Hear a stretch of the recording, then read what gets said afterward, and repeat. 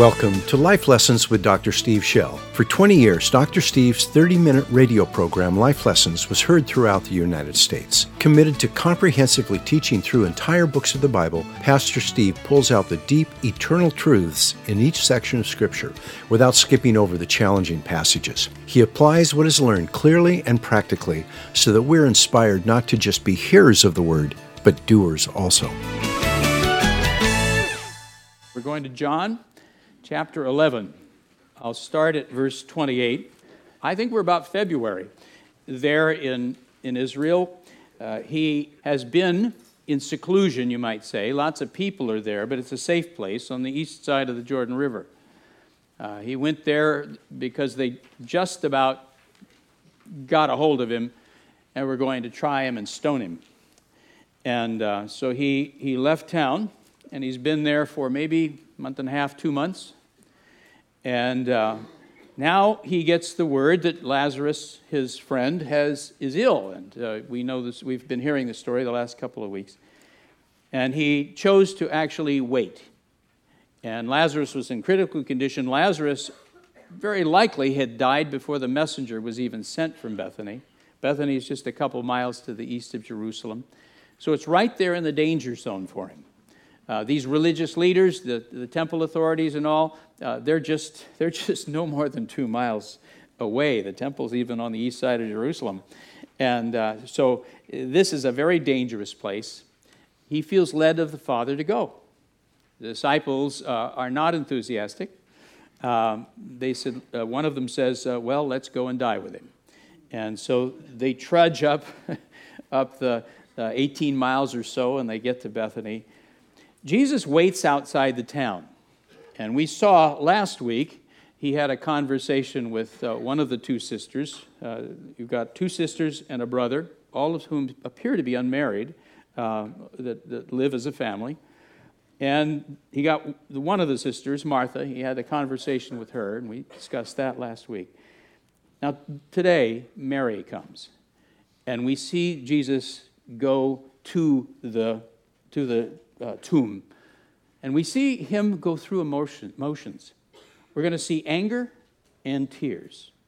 Anger and tears. We're going to see these swirl inside of him. And understanding what's going on and what that means to us is what we're going to learn today. Holy Spirit, open us. We want to see Jesus. He is our Lord. He's our Rabbi. He's our teacher. He's our risen one. We ask you, Lord, to just open our eyes and our hearts. Jesus, if we could, we'd follow right behind you. We want you to model for us and show us how to live. We want you to speak to us. We want you to correct us as need be. We want you to encourage us. We want to be like you, and we want to be your disciples in this place, in this time. Empower us, Lord. In Jesus' name we ask it. Amen. All right, I'll start at verse 28. Martha has just made her wonderful confession. He said, do you believe this? And she said, yes, Lord, I have believed. You are the Christ, the Son of God, even he who comes into the world. And when she had said this, verse 28, she went away and called Mary, her sister, saying secretly, the teacher is here and calling for you. And when she heard it, she got up quickly and was coming to him. Now Jesus had not yet come into the village, but was still in the place where Martha met him. And then the Jews, and remember, I'll just say it over and over again, this means the religious leaders, it may mean the ultra-Orthodox, but it's talking about that elite group of people. The Jews who were with her in the house and consoling her, when they saw that Mary got up quickly, went out and followed her, supposing she was going to the tomb to weep there. Therefore, when Mary came where Jesus was, she saw him and fell at his feet, saying, Lord, if you'd been here, my brother would not have died. When Jesus therefore saw her weeping, and the Jews who came with her also weeping, he was deeply moved in spirit and was troubled. I'll show you the meanings of those terms in a little bit. And he said, where have you laid him? They said to him, Lord, come and see. Jesus wept. Now that's the verse that many young people, if asked to do a verse of Scripture by memory, they will select that one. It's a very famous verse. So the Jews were saying, see how he loved him. But some of them said, could not this man who opened the eyes of the blind man have kept this man also from dying? So Jesus, again, being deeply moved within, came to the tomb. Now it was a cave, and a stone was lying against it. Jesus said, remove the stone. Martha, the sister of the deceased, said to him, Lord, by this time there will be a stench, for he has been dead 4 days. Jesus said to her, did I not say to you that if you believe, you will see the glory of God? So they removed the stone, and then Jesus raised his eyes and said, Father, I thank you that you have heard me. I knew that you always hear me, and because of the people standing around, I said it, so that they may believe that you sent me. When he had said these things, he cried out with a loud voice, Lazarus, come forth. And the man who had died came forth, bound hand and foot with wrappings, and his face was wrapped with a cloth. Jesus said to them, unbind him and let him go. Now notice this, verse 45. Therefore, many of the Jews, remember who that is? The religious leaders, all of these, who came to Mary and saw what he had done, believed in him. But some of them went to the Pharisees and told them the things which Jesus had done. There are people who absolutely refuse to believe in Jesus Christ, no matter what proof is presented. Do you have such people in your life? Do you know people that no matter what happens, it seems like you do, God has answered things, you've talked to them, you've shared with them, but there's something there that they just won't move.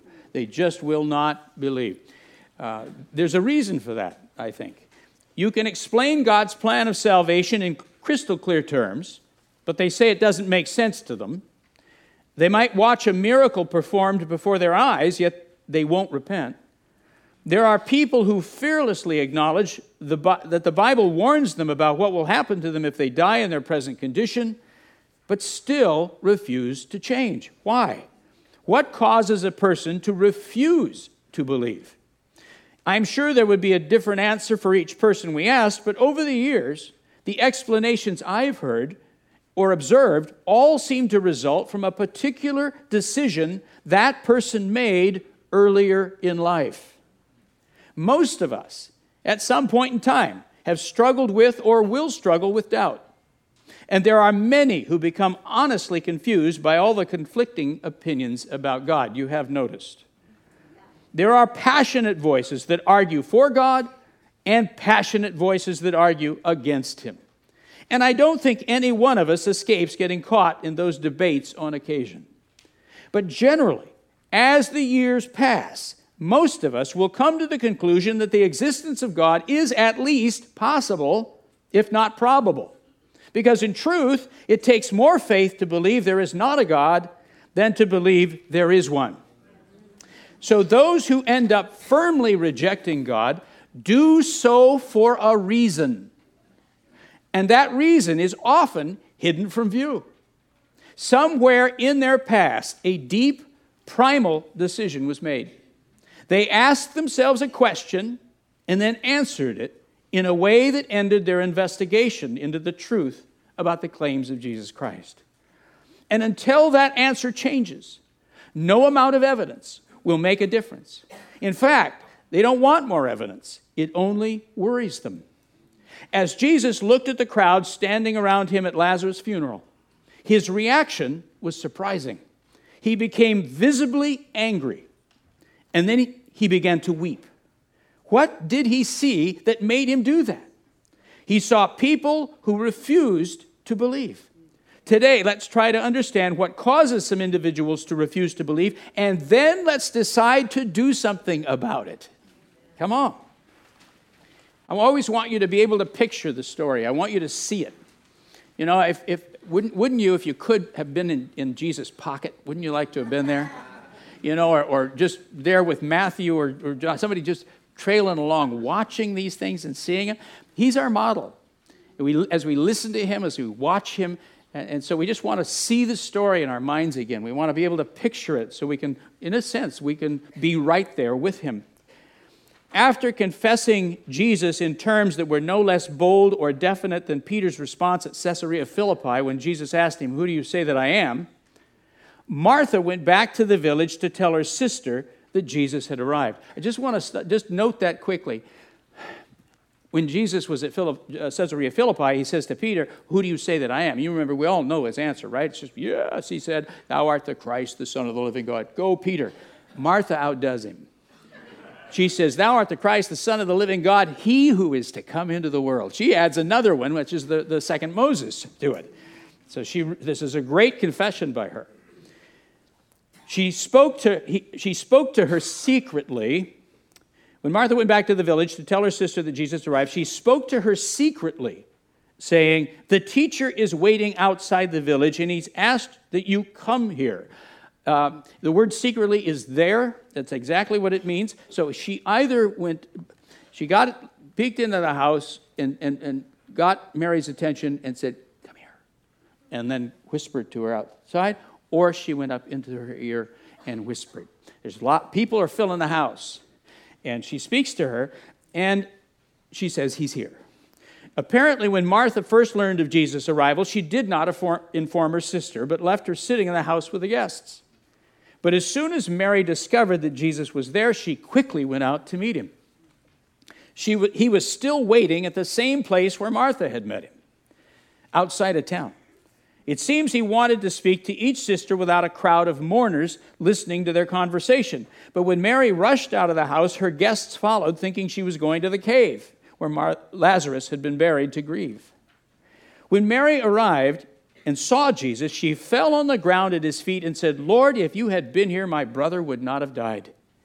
Those are the very same words her sister said to him.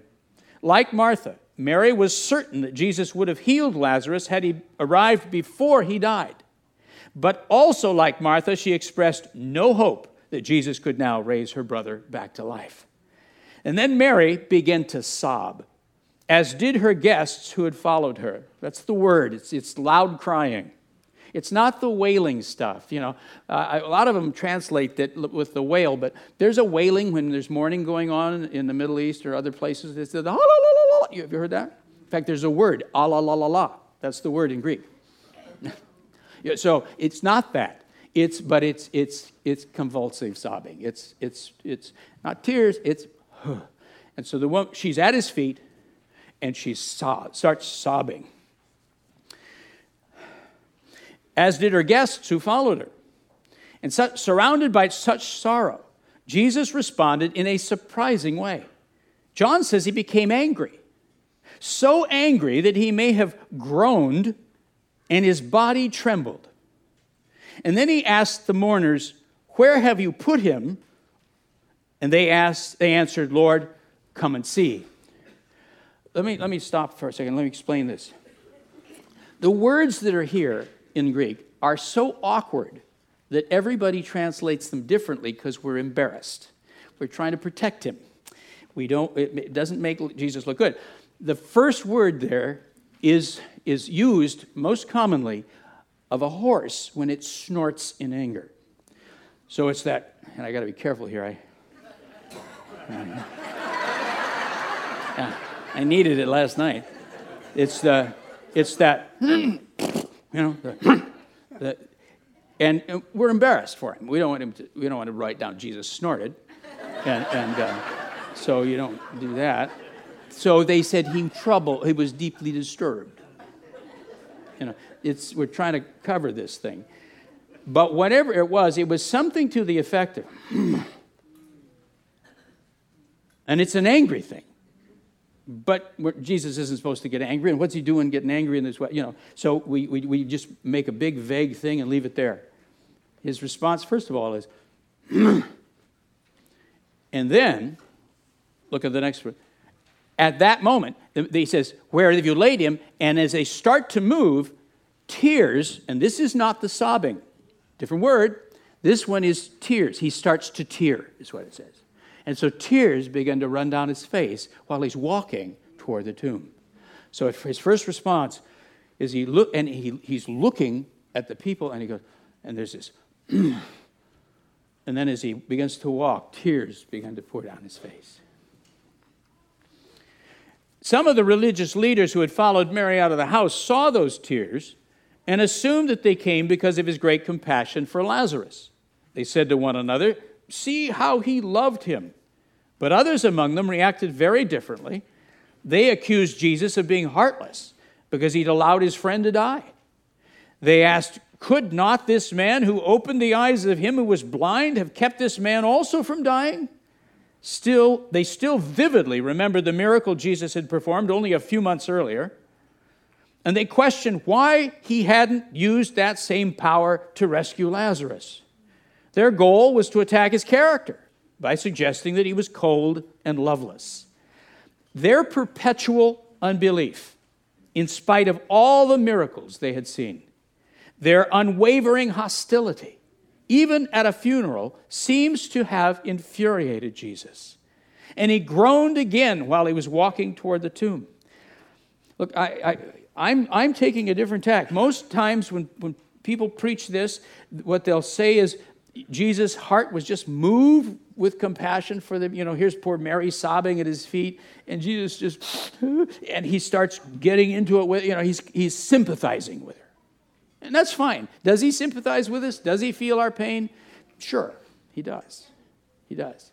Problem is here, within about 3 minutes, he knows Lazarus is going to come walking out of the tomb. My guess is he's thinking, what are we all going to have for dinner tonight? Because he knows what he's going to do. He knows totally what he's going to do. And he can understand she's hurting for her brother, but she also knows she's going to be hugging him in just about 3 minutes. So just give us a minute here. So if I were him, I'd be kind of excited. It's like, man, this is going to blow their minds. What? But here's my key. And there's just one linguistic key there.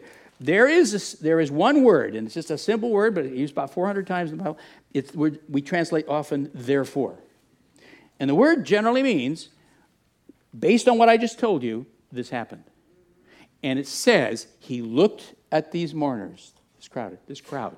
Actually, the word crowds are, he looked at them, therefore, he got angry again. That's what tells me. Their perpetual unbelief. He groaned again while he was walking toward the tomb. The tomb was carved into the walls of a cave located somewhere near the village. Interestingly, John says there was a stone lying upon the opening to the cave, not in front of it, implying that the entrance was a hole in the ground with steps leading down into the cave. Jesus' command reinforces that image. He told the mourners to lift the stone off the grave, not roll it aside, and there's a word for each. That command alarmed Martha.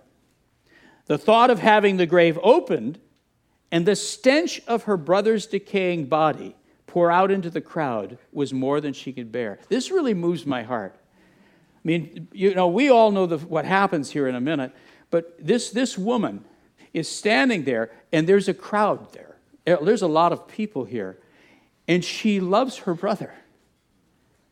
And it's embarrassing to have that stone lifted off and this horrible odor pour out into that crowd. This is her dying brother. It's his dead body.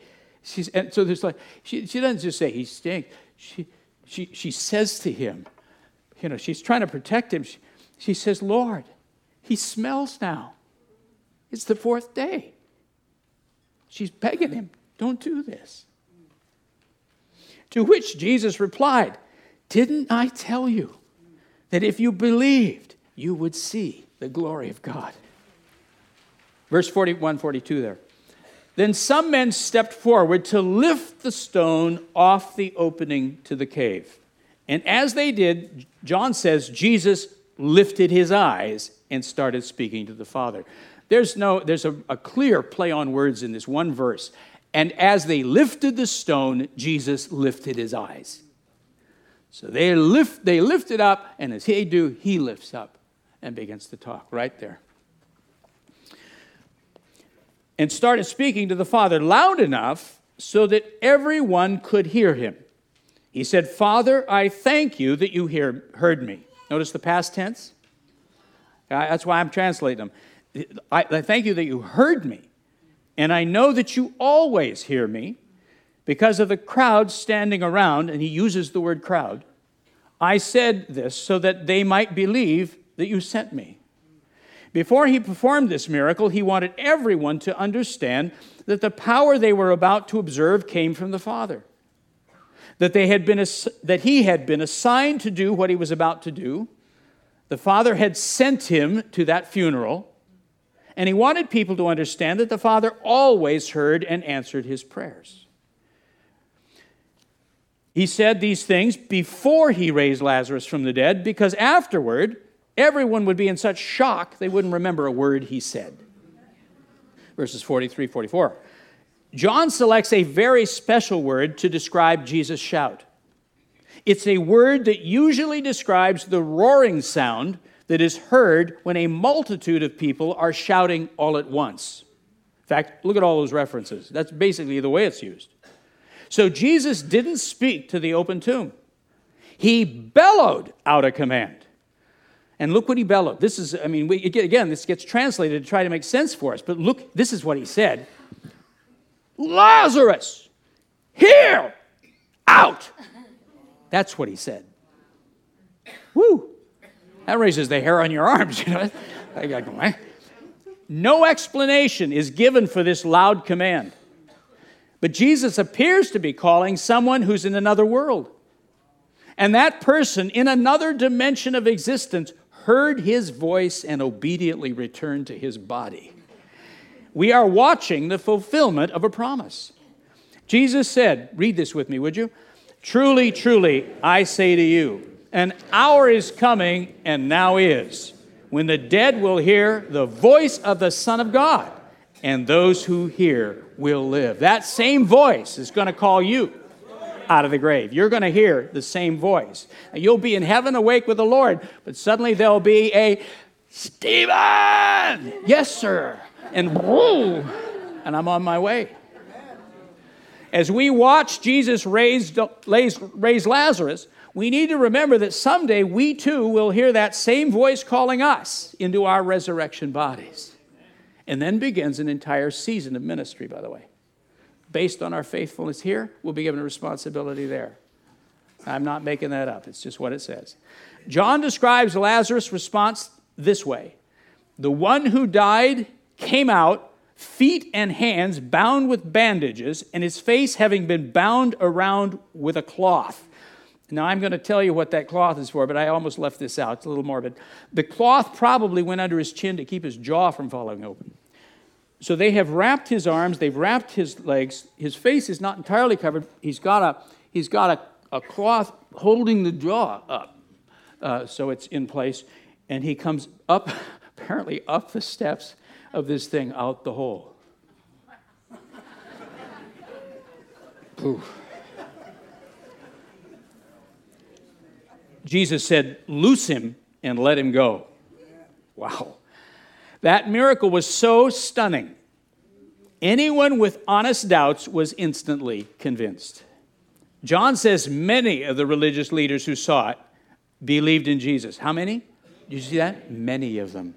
Who are these religious leaders? These are probably priests. They are ultra-orthodox. The ultra-orthodox. They are the religious leaders of the temple and area. These are elite, prestigious leaders. And when they see this, it just sifts the crowd, and a whole bunch of them go, "I'm in. This is it. I'm in. I don't care what you think. I'm in. I'm going with him. I'm going with him." Wouldn't that do you? Yeah, that right about there, I'm in. But we see John says many leaders who saw it believed in Jesus, but then we see a strange refusal to believe grip others. He adds, but some of them went to the Pharisees and told them the things Jesus had done. In other words, they hurried back to Jerusalem so they could report the incident to the authorities. The difference between those two responses is confusing. One person believes, another wants him arrested. Why? Before we attempt to answer that question, let's first try to understand the emotions Jesus felt that day. Anger and tears. Initially, he expressed great anger, but then tears began to pour down his face. I don't think he was grieving over the death of his friend or even sympathizing with Mary, who was sobbing at his feet.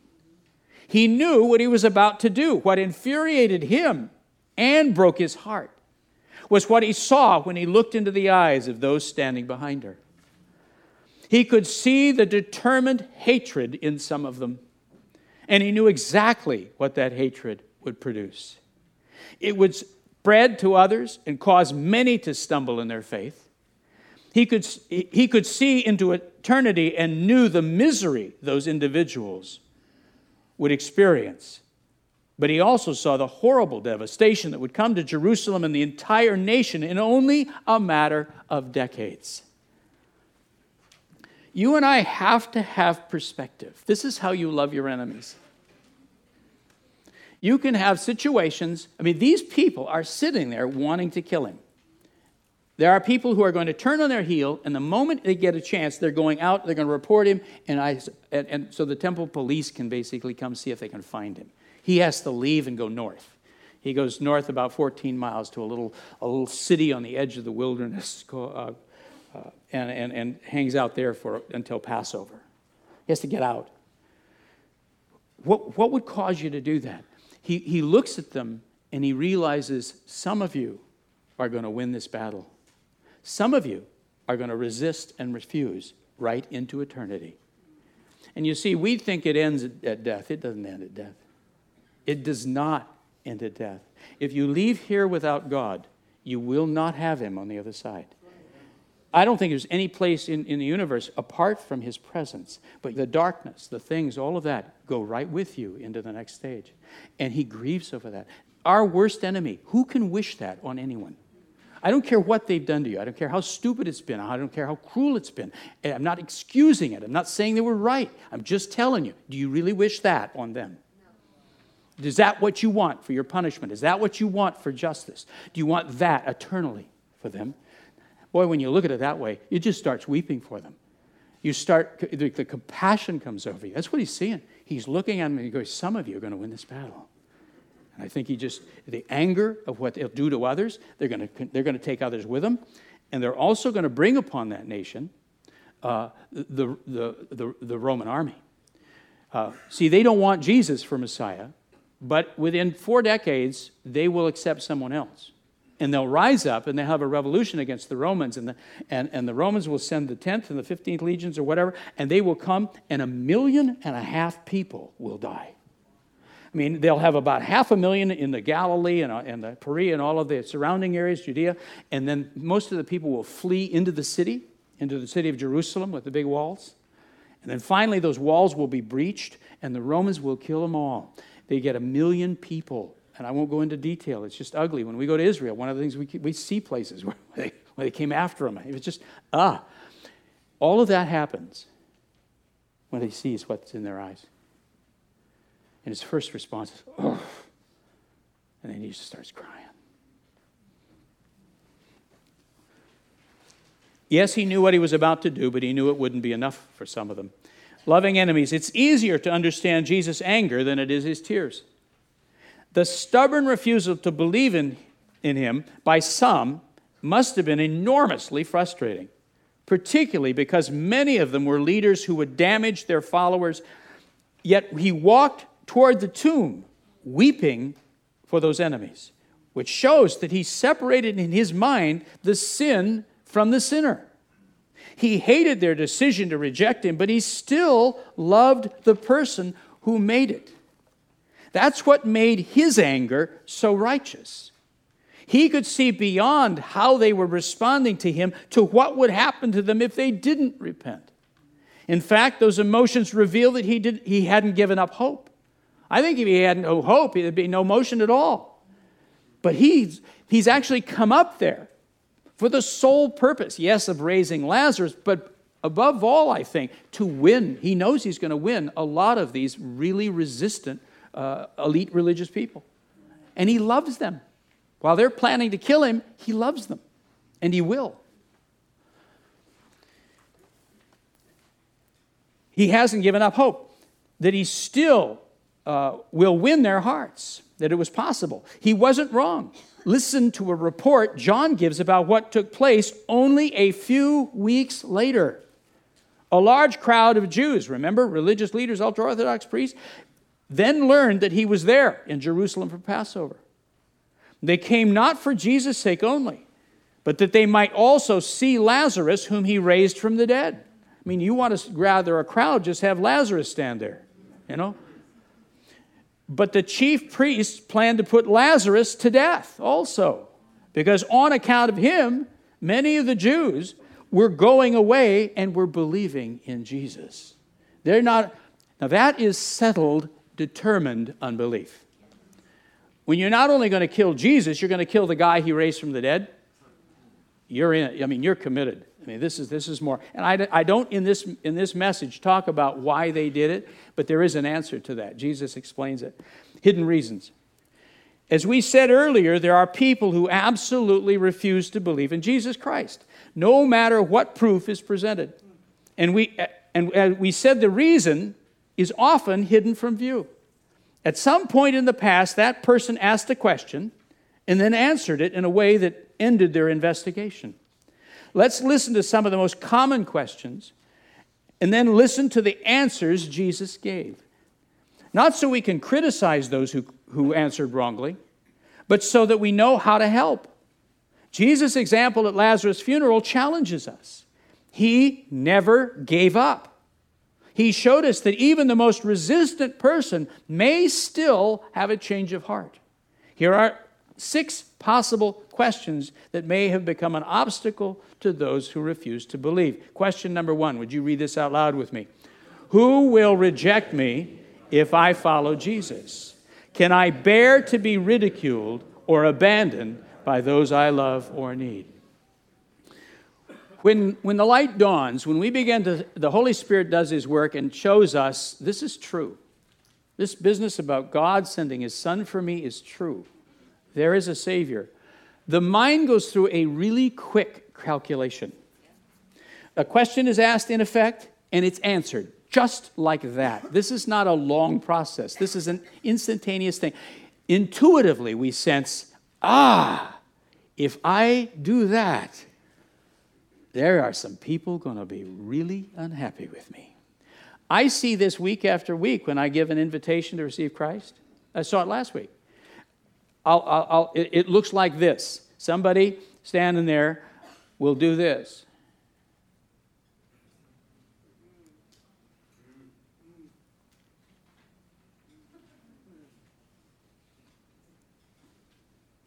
I don't know who this is, but they don't like it. But this person wants him anyway. It happens all the time. Doesn't it? And there are people who, because of this, won't. They're afraid. Financially, they could be destitute. Emotionally, they can't bear to have everybody turn on them. I mean, they're emotionally just hanging on now. And the fear inside is, if I receive him, I could get thrown out. Let me tell you, the early church there in Jerusalem, when we read the book of Acts, one of the amazing things we saw as we went through the book of Acts is that the early church had so many people being thrown out of their families, women divorced by their husbands, probably husbands divorced by their wives, it could be done, and then you have people losing their jobs, we had apparently fields burned, you had all kinds of stuff. And so when this kind of devastation came, the church made a commitment that if they throw you out, we'll take you in. That's the word koinonia.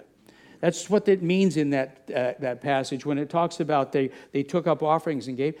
If we will not let you starve, we will not let you be abandoned. If they throw you out, we take you in just like you were our flesh and blood. And that's why the church could grow over those years. In the first 3 years, they estimate 100,000 Christians in Jerusalem. That's why it could happen, because people are getting punished left and right, but the church took them in.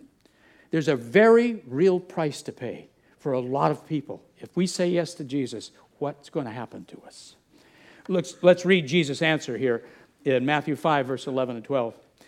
Blessed are you when people insult you and persecute you and falsely say all kinds of evil against you because of me. Rejoice and be glad, for your reward in heaven is great. Question number 2, let's read this.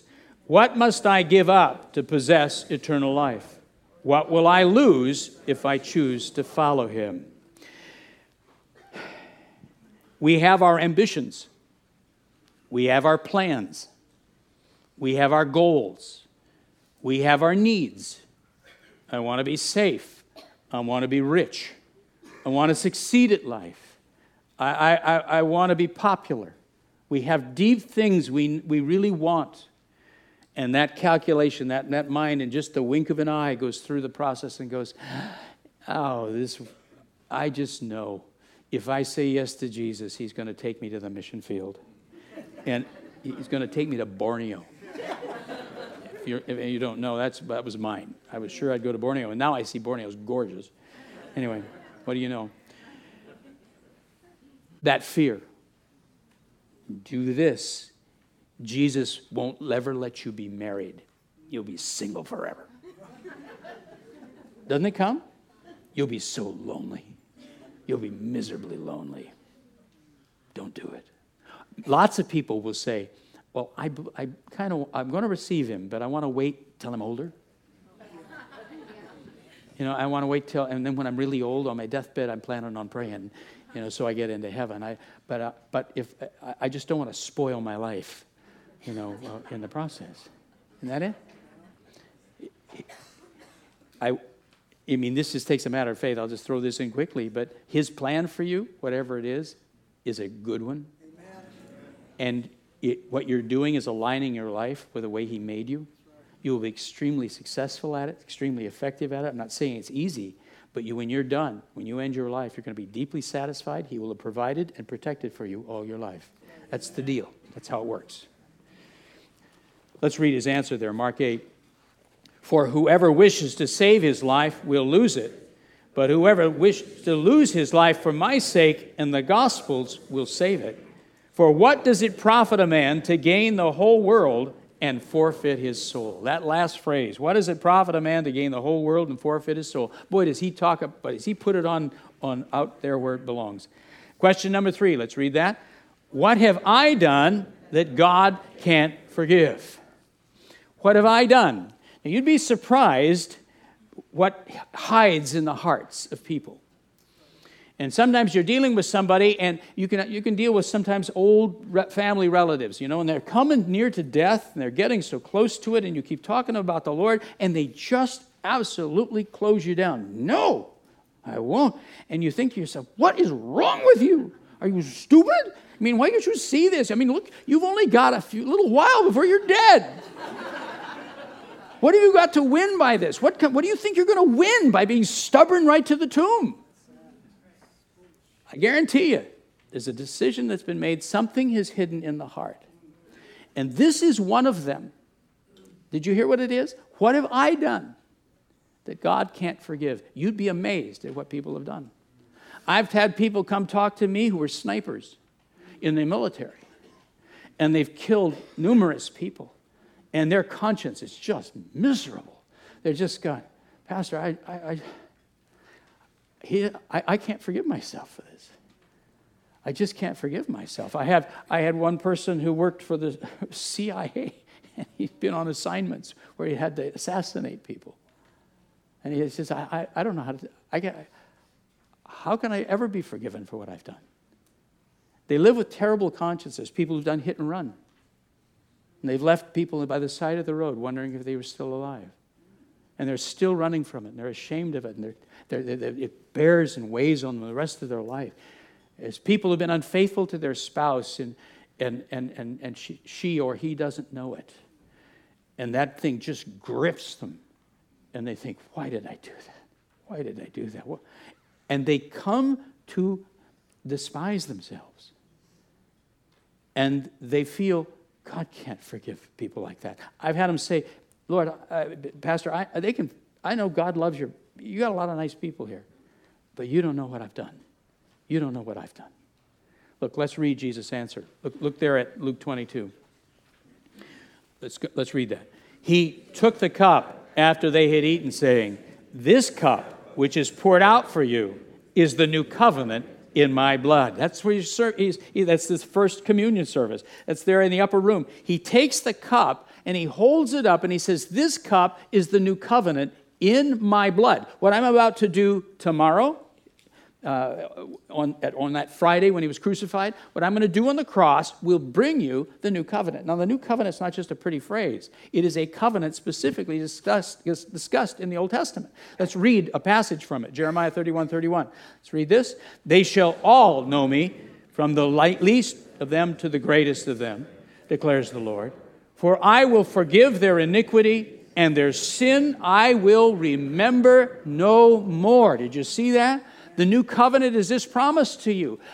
You will all know me from the least to the greatest. And their sin, from the least to the greatest, I will remember no more. You just have to come to grips with that. The power of the cross of Jesus Christ. In that moment, you see, that's the horror of Gethsemane. It isn't, and I don't mean to make light of it. They were going to, I've been reading, I'm memorizing Isaiah 53 and all.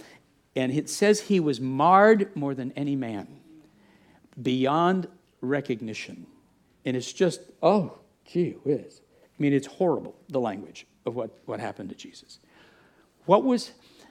Jesus took upon himself the sin of the world. All of it. All of it. So he's already died for you. He's already died for all your sin. The question is, will you receive it? You don't add to the load. It's not like, shell's coming. Boy, this is going to make it a lot worse. Ooh. He's already done that. Shall receive what he's done. Do you understand? Number 4, let's read this. What have I done that I can't forgive? That really ties in with what I've just been saying. Let's read the answer, John 3. As Moses lifted up the serpent in the wilderness, even so must the Son of Man be lifted up, so that whoever believes in him will have eternal life. That picture is so vivid. As Moses lifted up a snake on a stick in the wilderness. Nothing about snakes is good. He lifts a snake up of one of these venomous things that's been biting everybody, and he holds it up, and if you look at the snake, the poison in you goes away. Paul says it this way, he who knew no sin became sin for us. Christ took the evil, all of it. And you got to get a hold of that. He took it all. He paid this horrible price that we might be forgiven and free. Number 5. Let's read this. What has God done that I refuse to forgive? Now that's another one. There have been prayers that seem to have gone unanswered. There have been people in the family that have died. There have been tragedies that occur. And the reaction is really angry. Why didn't God help? I called on him. I asked him. I did everything I knew. And the picture in the person's mind is, and God turned a deaf ear. God didn't care. And they then make a judgment about the heart of God. He's cold. He's indifferent. He's loveless. He doesn't care what happens to me. And that rage, there are people determined to not believe in God. And in their own sense, they're annihilating him. They're punishing him. This is for being this kind. And they're punishing a God in their mind that's a cruel one. That's a harsh one. You look at a lot of the prominent atheists, and you listen to the kind of God they'll describe.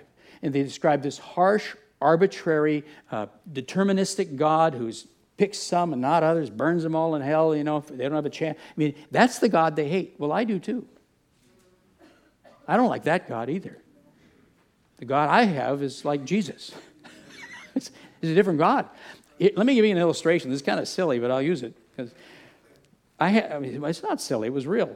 I had a guy come up to me. I'd been preaching that day on the fig tree, where Jesus came, and he comes up to a fig tree, and the fig tree has no figs.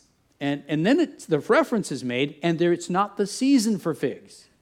So he comes up, he's looking through the leaves, and there's no figs, and only leaves, it says. Only leaves. And then he curses that poor tree. It's zzzt, and fries the trees. The next day, it's just gone, And he comes by, and as they walk by, Peter and all are noticing this dead fig tree.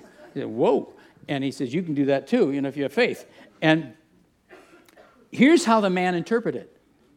He said, he thought that Jesus got so angry at that poor tree because it didn't have figs, and it wasn't even the season for figs.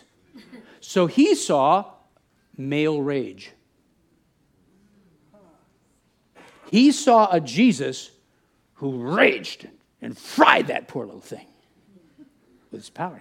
I'm not following that guy. I can't trust that guy. He's got a temper. Right? You see it? So when I tell him what this was, well, first of all, when a fig tree puts out leaves, it puts out its figs at the same time. In fact, we always go to Israel in the spring. Some of you, if you go on this one, you're going to get it. When we go by fig trees, I always go, see how right I am? Because there's the leaves and there's the little figs, What it said is it had none. Now, we have to know this. The fig tree is the big tree. The fig tree is the symbol of the spiritual leadership of Israel. And the Messiah had come, and he was about to come into the temple and inspect it. He was about to see if the leaders of his nation had produced spiritual fruit. He would find none, and therefore the curse would come. The whole thing is prophetic. When I explained that to the man, he came up and he said, I never heard that before. And he said, I want to receive the Lord. That lie, that deception, that confusion on the character of God, is what held him back.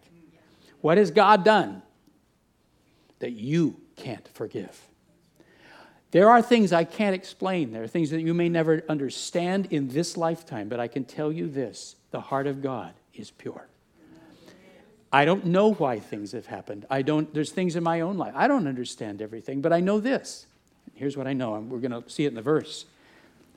Read this with me, John 14. He who has seen me has seen the Father. I trust Jesus.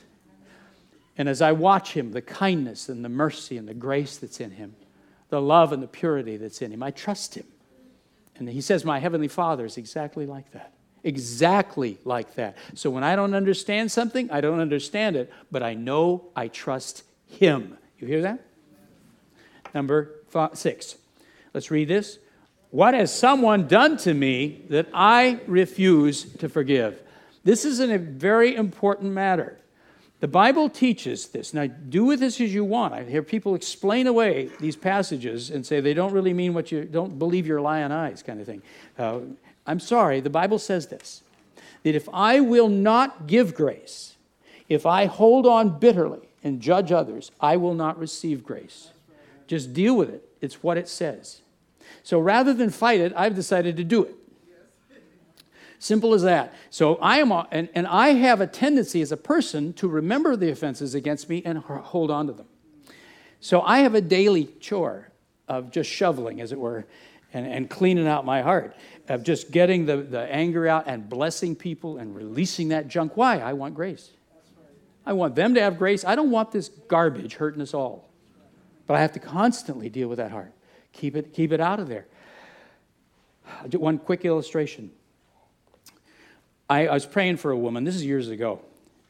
And I was praying for a woman at a conference on the Holy Spirit. And she wanted to be baptized in the Holy Spirit. She sat down in the chair. And I'm praying with her and had some others around and people in the room. And, you can tell when you lay hands on someone, whether it goes in. You can feel the power move, I should say. Either it does or it doesn't. And right then, it was like praying for this podium. I mean, there was nothing, just flat, absolutely flat. I'm laying hand there. Hey.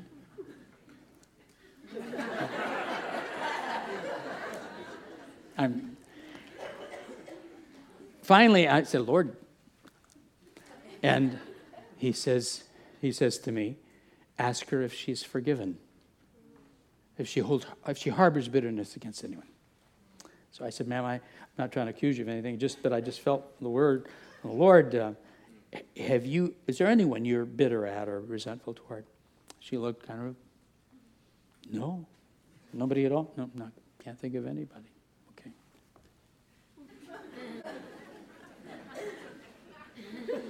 Nothing, absolutely nothing. Lord says, ask again. Ma'am, I'm not trying to just bring up old stuff, but I said, is there anything in there, anyone at all, that you just a little bit angry with? You know, I mean, no, nobody at all.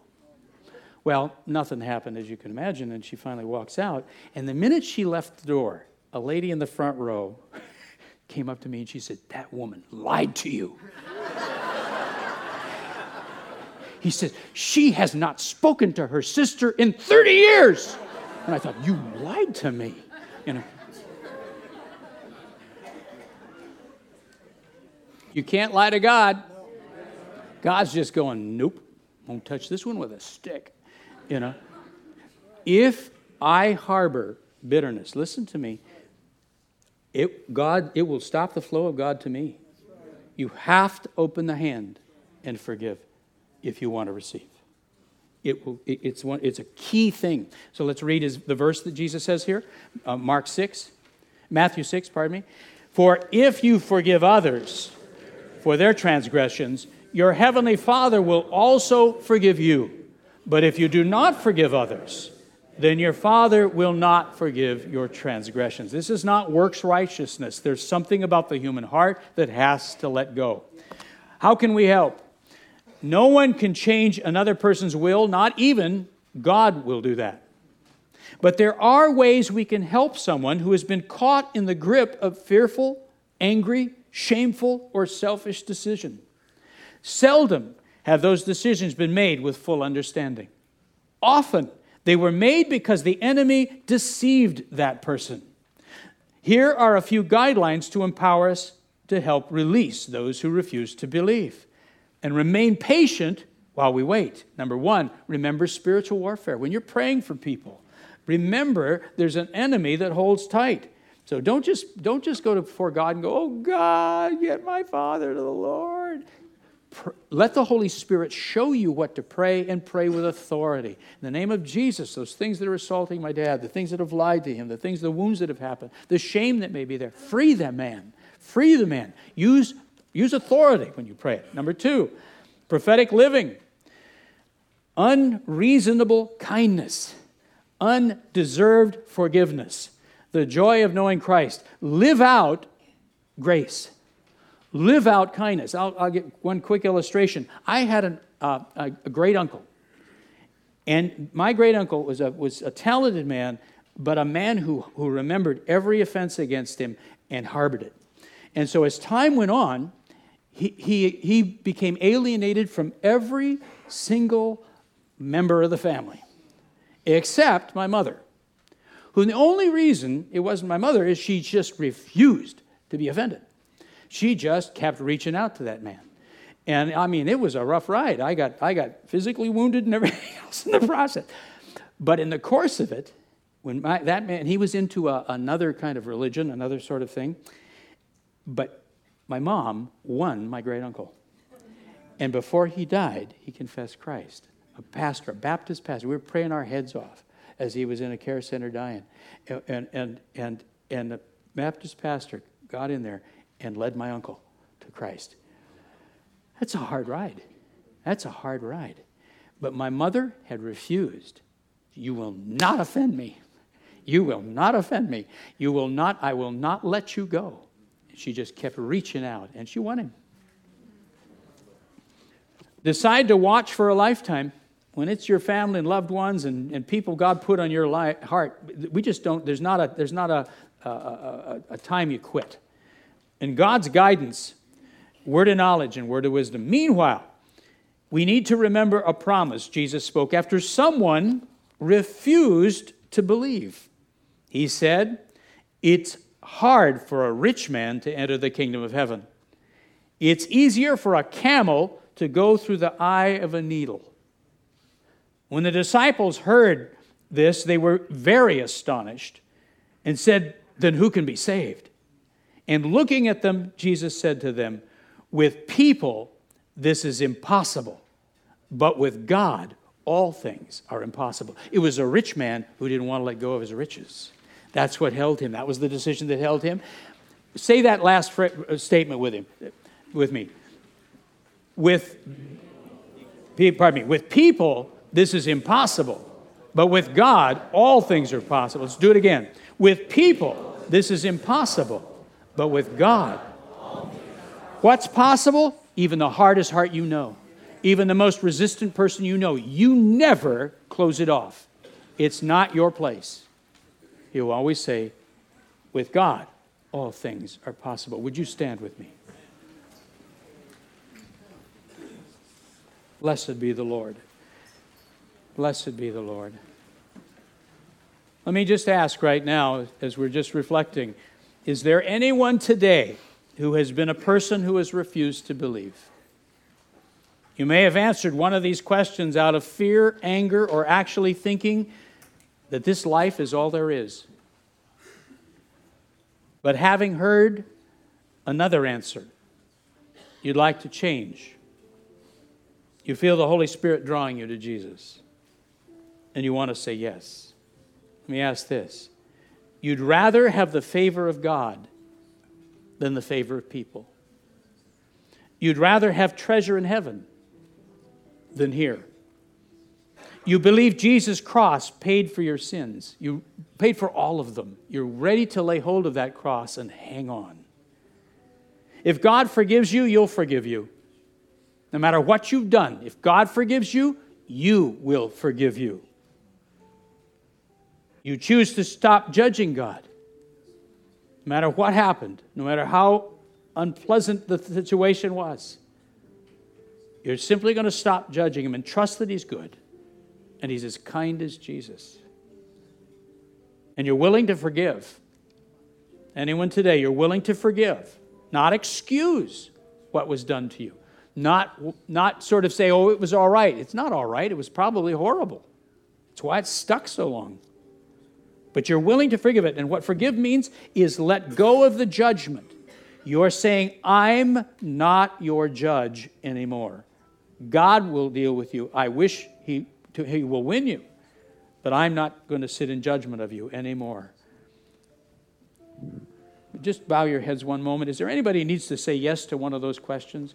There's a moment you've been hard, that things have, it's blocked you, but you're letting go right now in response to that. There's a forgiveness thing. There's of yourself, of others, of God. Would you hold your hand up if that's you? I'll just agree with you for a moment. Give it an opportunity. Yes, praise God. Yes, yes, yes. This is important. The word's been preached. Faith is here. Yes, and we can reach out and respond. Yes. Praise you, Holy Spirit. Come, just move. Yes, I see your hand. Yes, I see yours and yours. Praise God. Holy Spirit, right now, just pluck the thorn out of the soul. Just pluck that thorn out of that soul that's tormented it. Free them right now, oh God. Yes, praise God. Free them right now. Yes, blessed be the Lord. I see yes in your hand. Praise you, Jesus. Blessed be God. Blessed be God. Blessed. Yes, I see your hand. Praise God. Holy Spirit, thank you right now for doing a deep work. Old decisions had been made. Wrong answers had been given. Misguided, deceived, confused, sometimes just plain selfish decisions. We let them go right now.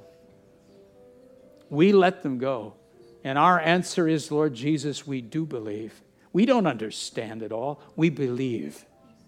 Come and grace us with faith. Open our hearts. Church, let's pray together. Particularly if you've raised your hand, just pray with me if you would. My Heavenly Father, this day, I lay down my wrong decisions. Those old things that have held me. The thorn that was in my soul.